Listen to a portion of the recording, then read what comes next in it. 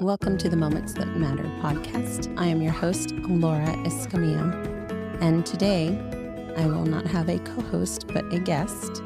We are going to have a chat with my husband, Isaac, who is our family's resident tech guru. I'm sure everyone knows someone who is great with technology, but when I say he's a guru for us, I'm not exaggerating.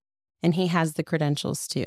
Isaac worked at Gateway Computers. He worked at Best Buy's Geek Squad. He has a bachelor's in computer information systems, a master's in instructional technology. He's worked as a computer tech, a network analyst, instructional technologist, and now a database administrator. And there is rarely a day he isn't called about a tech-related question. This time of year, the questions increase, and they're usually from our friends, other parents, and everyone needs help with their children and their tech issues. This goes on all year long because, like me, for most people, technology is the unknown. When he speaks to me about technology, I almost feel like he's speaking a different language.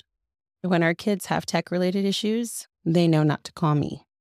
So with that, let's start our talk. We're going to go over the most common questions he gets. I think this is going to be really helpful for not just our college kids, but our parents that have children in high school as they prepare for college. Even though we're already about a week into some college, you get questions all year long. So first, what computer do you recommend for my child in college? Hi, welcome audience out there listening, and thank you for the question. You're right. I do get a lot of questions related to technology, and that's great. I don't mind answering them at all. So the question is, what do I recommend for college? Okay, let me give you a little anecdote about our children. When they were in high school, they initially had PCs, laptops. I think one was a Gateway because I used to work there, and the other one was, I think, an Acer. Skylar started high school first, and throughout her freshman year, continuously had problems with her laptop. Over and over and over again. As a result, we ended up spending a little bit of money and buying her MacBook Air. Is it 2013, I believe, MacBook Air? I'll have you know that MacBook Air is still in production. We gave it to my mother, who uses it for HEB orders and things of that nature, and it's still chugging along. So throughout her high school career, she never asked me once for any sort of technical support related to her Mac. Now, for Lucas, preemptively, we bought him a Mac also to avoid any questions and to avoid any entanglements technology related, because we answer questions for everybody else. And he did great. And throughout high school, he had a great experience with his Mac. He never had any issues and never came to me for a single technical question. We didn't actually buy that for him until his sophomore year, if I recall, but that was when COVID hit. And that's when technology and the need for that was even greater. And that was our go-to. We were not going to get anything else because you knew that he wouldn't have issues with that. Correct, because we were doing distance learning and all that at the time. So it was imperative that he had something that was functional completely all the time. Now, that doesn't mean that he did incredibly well in his classes because of the Mac. A great computer doesn't necessarily equate great grades. So Right. You have to use the tool and apply yourself. Right. Just a little caveat out there. But I will tell you this. Now that he's in college, he's a student at Baylor in the business school, and I did not expect this up front.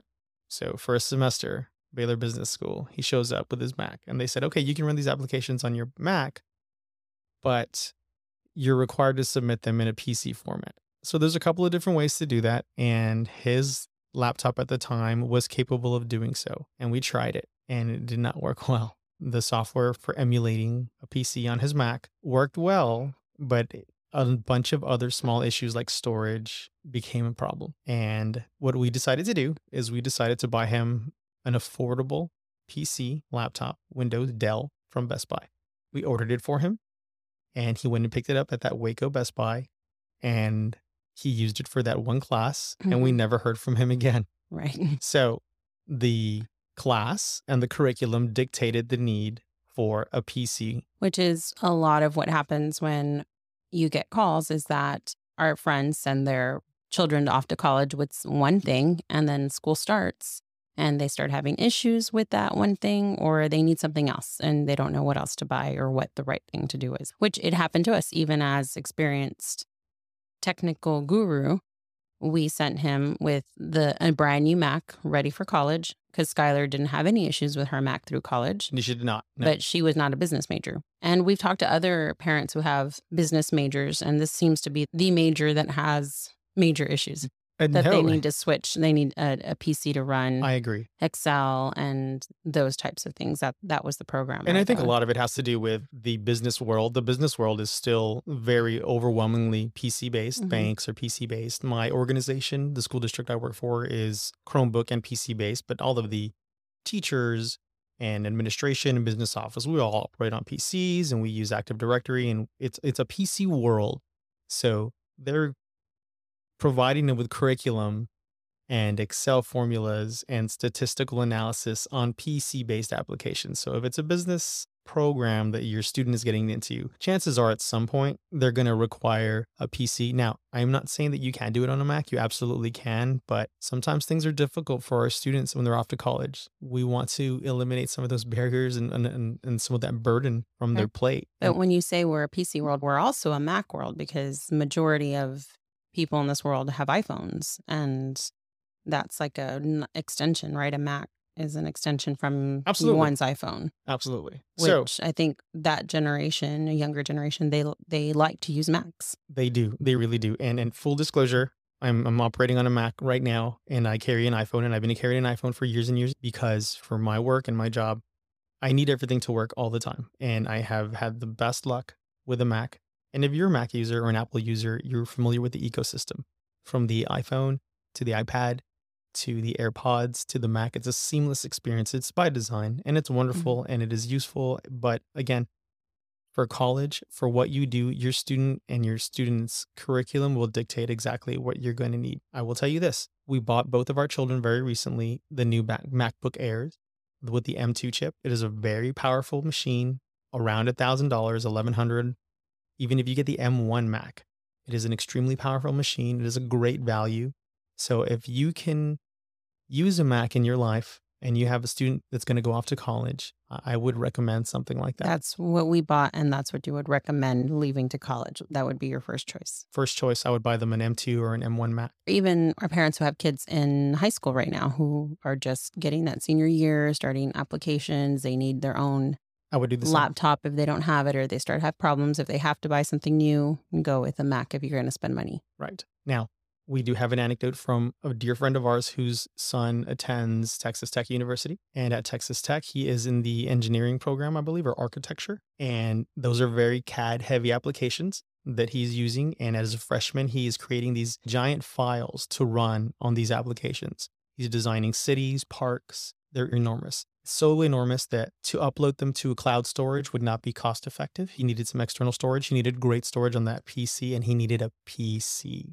That is specifically what his curriculum called for. So we ended up buying him a gaming laptop. And I know that at first glance, a parent would look at a gaming laptop for a student in college and think, this is a waste. There's no way I'm going to buy you a gaming laptop. Why would you want that? Well, a gaming laptop or a gaming PC, it has the horsepower and it has the capability to run these extraordinary applications, including games. Games are the most intensive. That's a bonus. It's a bonus, right? That's not the main purpose for you buying it for your child. But again, it's a gaming PC, and a gaming PC will have the capability to run these massive applications.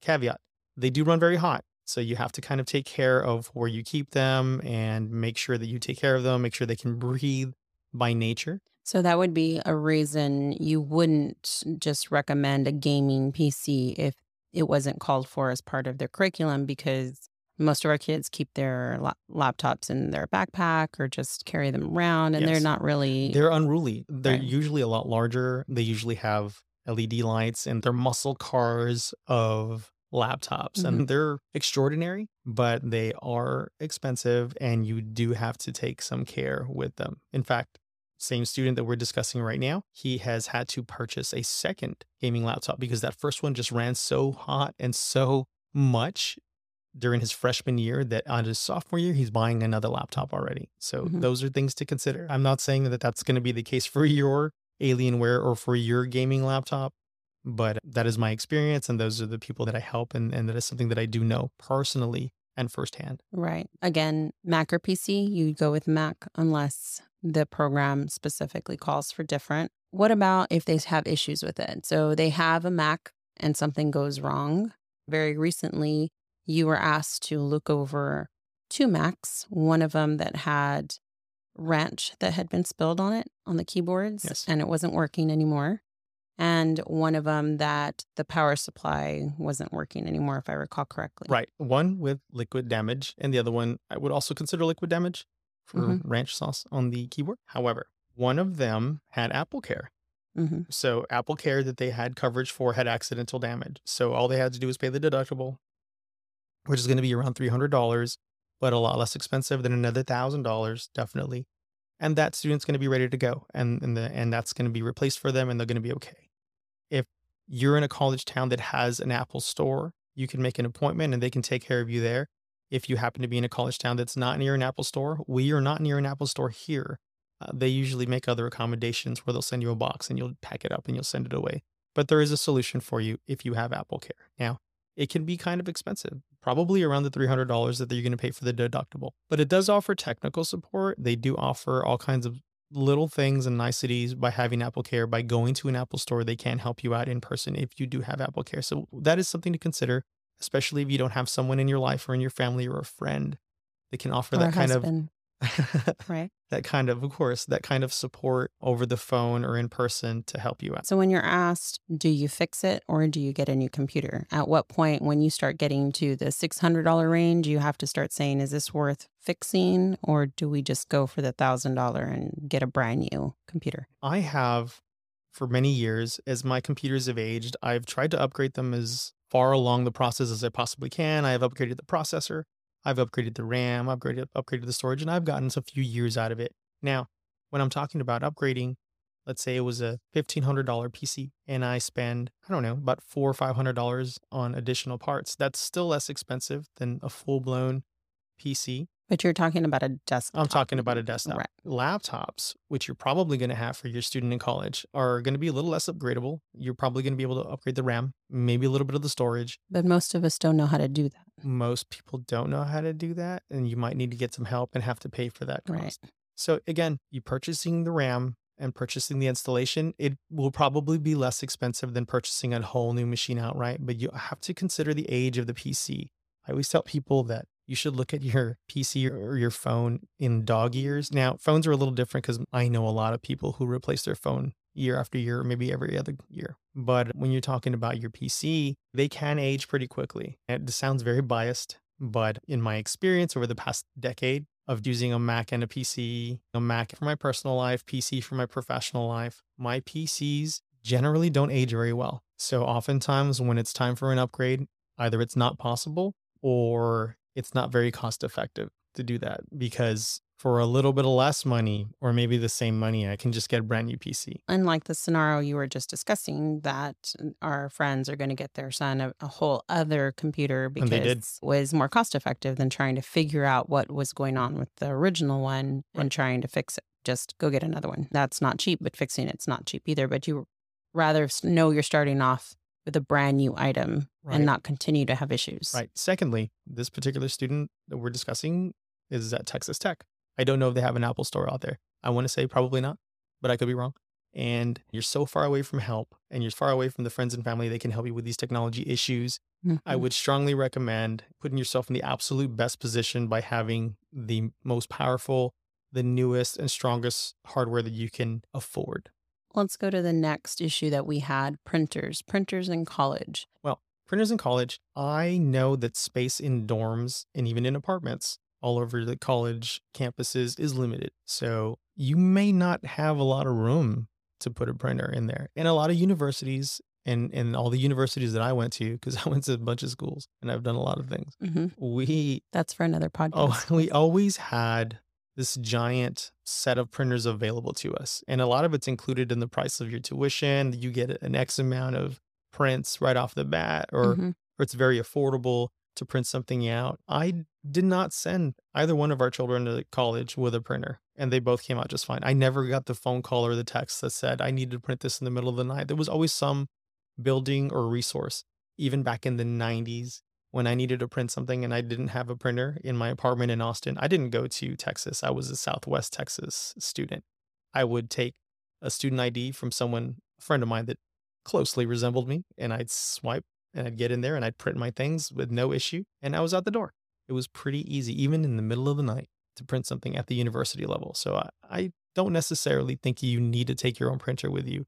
I think the university resources are abundant and there's going to be a solution for you on campus. And we have this issue. We've had this issue this year. Headphones, Phones. noise canceling headphones, Yes. over the ear, in the ear, wireless. I feel like we've been through every kind of headphone that exists. I agree. So I have seen the evolution of our own children go from the wired white Apple earpods, AirPods, or pods, whatever they call them, all the way to the first gen AirPods, all the way to AirPods Pro. And they've had Beats and they've had wireless Beats and they've grown up and graduated to some type of JBL. And I've seen it all. I've seen a lot of things. Now, it all depends on your use case. I like having an AirPod, one in my ear, because it can read my text messages to me as I'm walking around and it keeps my hands free. I like the convenience of it. I like that I can keep them in my pocket and I have them with me all the time and I can use them for all kinds of things. I appreciate over the ear or on ear headphones for the fidelity of the sound. If sound fidelity is important to you, if you're a music major and it's related to what you're doing, you really need to get the most out of the sound. And I would recommend a wired set.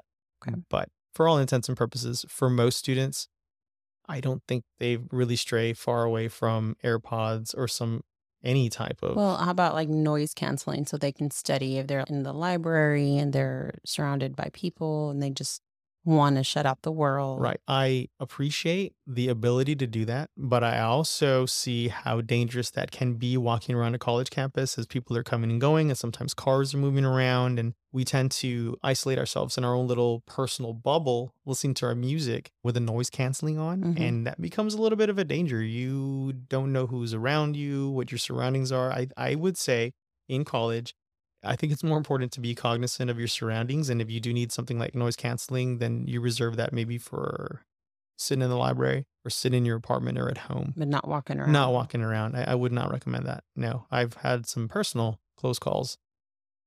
Okay. So how about storage issues? As you mentioned before, and I know we had this issue with our son. Yes. Initially trying to find a storage solution. What is your recommendation there? What's the quickest thing to do? I think it's a multi-layered approach for your storage issues. I do think you should probably have some sort of external solid state storage. But very recently, we did purchase a SanDisk external drive for our son. And those SanDisk drives at this moment. SanDisk is a brand. It's a brand. At this moment in time, are experiencing issues where you could lose your data. So when I say external data, I mean use that as a way to move your data around, not to keep it permanently. So what I told our son, who still has one of those drives, if you're going to transfer large files from one device to another, you can use that device, that external storage, and move the data from one to another, but don't expect it to be there in the long term. If you want a more permanent solution, and I discussed this with some friends of mine whose son was at college, who was having PC issues, and we thought we might have lost the hard drive. I asked them if they had something like a Google Drive or a Microsoft OneDrive or Dropbox or any sort of online storage. And they said no, but maybe they did. Maybe perhaps that student had something provided by the university, because I know that Baylor University uses Box. So they're provided a certain amount of storage.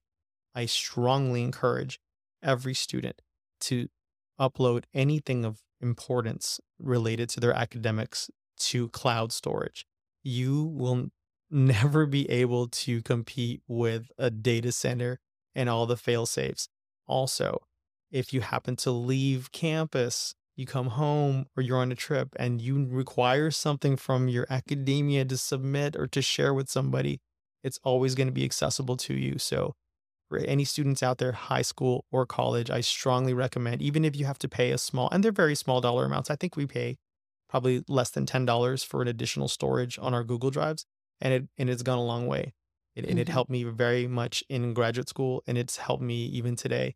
Right. But to be fair, you've always recommended that for us in our lives personally, because I have a OneDrive and a Dropbox, and I do pay a small fee. I think it's like $5.99 or something a month, but to keep our work stuff. And that's how I move around work. If I need to access something at home, if something comes up over the weekend or in the evening and I need to access my files, that's how I do it because I get onto my OneDrive and I access that from home. Right. And you've always recommended that a backup for that, not to just rely on your computer, not to save our stuff on our computers. Right. The expectations are very different in the professional world. And in real life, people kind of expect you to be able to access your data just about anywhere you are. You can't say like, well, I have those files in the office. I'm sorry, I can't help you. I don't think those expectations are what they used to be. I think people believe that you have probably have access to any of your data anywhere you go. And I think because it's a reality, because we can do that, I think that it would be useful for anyone who can afford a little bit of cloud storage. Again, you may have some included in your tuition for your university. So I strongly encourage using it. Just to hammer the point home, if you have an external hard drive or if you have a USB drive that you're using for your studies or academics, consider that something in between devices, just to move it around. Do not rely on it. I have tried to help so many people over the years that come to me with their dead hard drives or their dead USB drives, and they say, this is the only place I have these images or this file or my dissertation or something really important. And it didn't exist anywhere else. And it breaks my heart when I say that I cannot help. I do my best many times. I cannot help. Right. So that's just a tool to move it around. Yes. It's not supposed to be the end all be all of your storage. No. Right.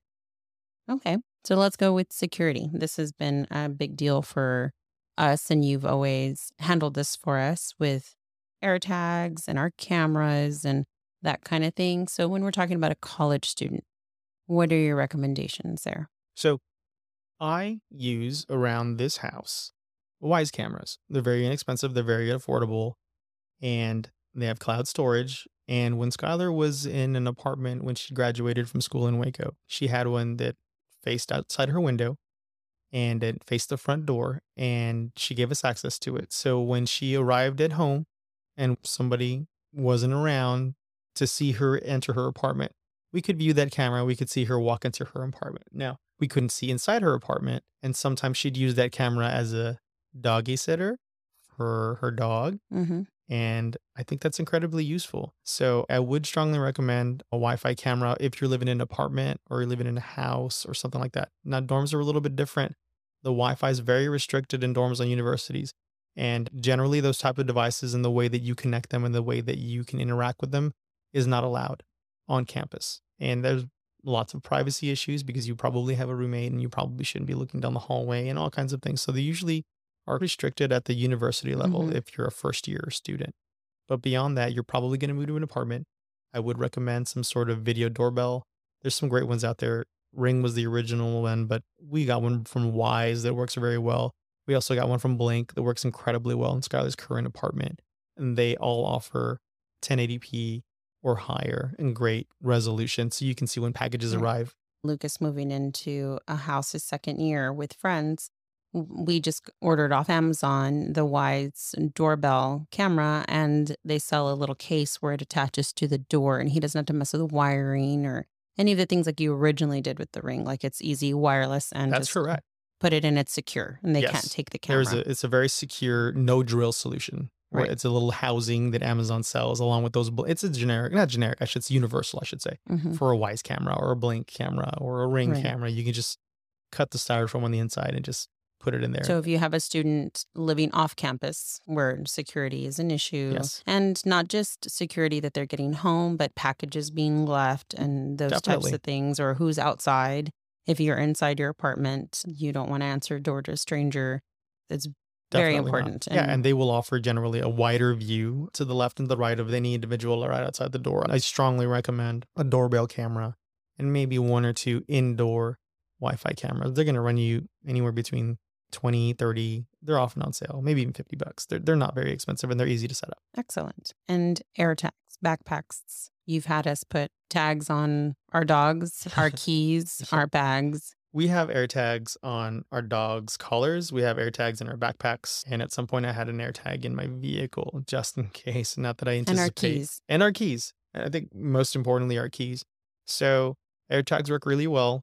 You have to replace the batteries pretty often, especially in a pet. I'm not sure why, maybe because they set them off. But I like the way they work.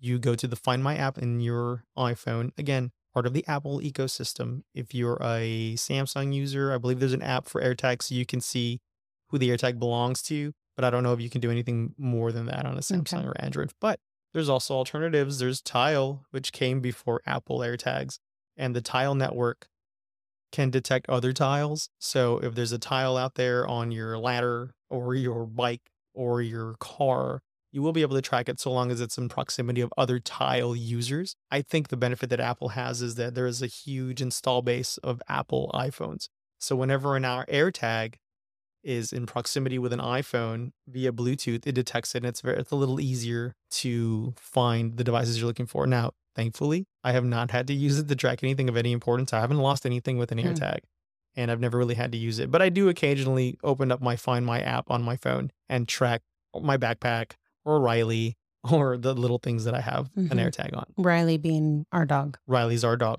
Okay, so we covered security. I've read parents ask questions online, and I know is an issue for Skylar is an iPad. Yes. She had a Mac, but she also wanted an iPad and the little pen. What is the use case for that, for having both now that we're on the Apple? It is definitely lightweight, and I have an iPad, full disclosure. I also have a newer iPad. I have an iPad Air. And I bought it for very similar reasons. I wanted to take it with me as opposed to taking my entire Mac or PC and take notes with it using the Apple Pencil. And you can get an entry-level iPad for usually around $350 or less, sometimes $299, that will take advantage of the first generation pencil, not the second generation pencil that I have. If you're an art major, or if you take notes, or if you need to draw for college or anything like that, you're probably going to want, and you probably already have or know about a good iPad with Apple Pencil 2 capabilities. Those generally are a little more expensive to take notes on. Now, it really depends on how quickly you can take notes and how you take notes. So if you can use your pencil and draw really quickly and write your notes out really quickly on an iPad, that's perfect. And you can translate that to text and then you search for it later. But if you type faster than you write, and many students do, then maybe just taking your laptop is going to be a better solution for you. So I think, if I recall correctly, the biggest issue is that a lot of the books now are digital only. Yes. And she wanted to have her book, essentially, which would be on an iPad because there's no physical book. Correct. And have her laptop open to take notes in class. And that was how we got through that, because she didn't want to switch screens and that type of thing. And I 100% support that. And I think, because even in grad school, I think all of my books were digital copies, and I didn't have an iPad at the time. I had an older iPad. I used it on a Kindle, and they were purchased through the Kindle store. And I had my textbook on my left, and I had my Mac on the right. Now, if you have an iPad and a Mac, now you can seamlessly transfer your cursor between the two, and they kind of behave as one unit, which is amazing. But if you don't have a Mac, you can still get a lot of use out of an iPad. I think that's going to be still your best reader and the best value. And if you don't have a Mac and you get an iPad, you can get the little keyboard and type on it just like you would. You can. Again, the caveat there is that you will increase the cost very, very quickly. For example, an entry-level iPad, let's say, is $350. And then if you get a off-brand case, you can probably spend $100 or less. But if you get the Apple branded one, that's another couple $100.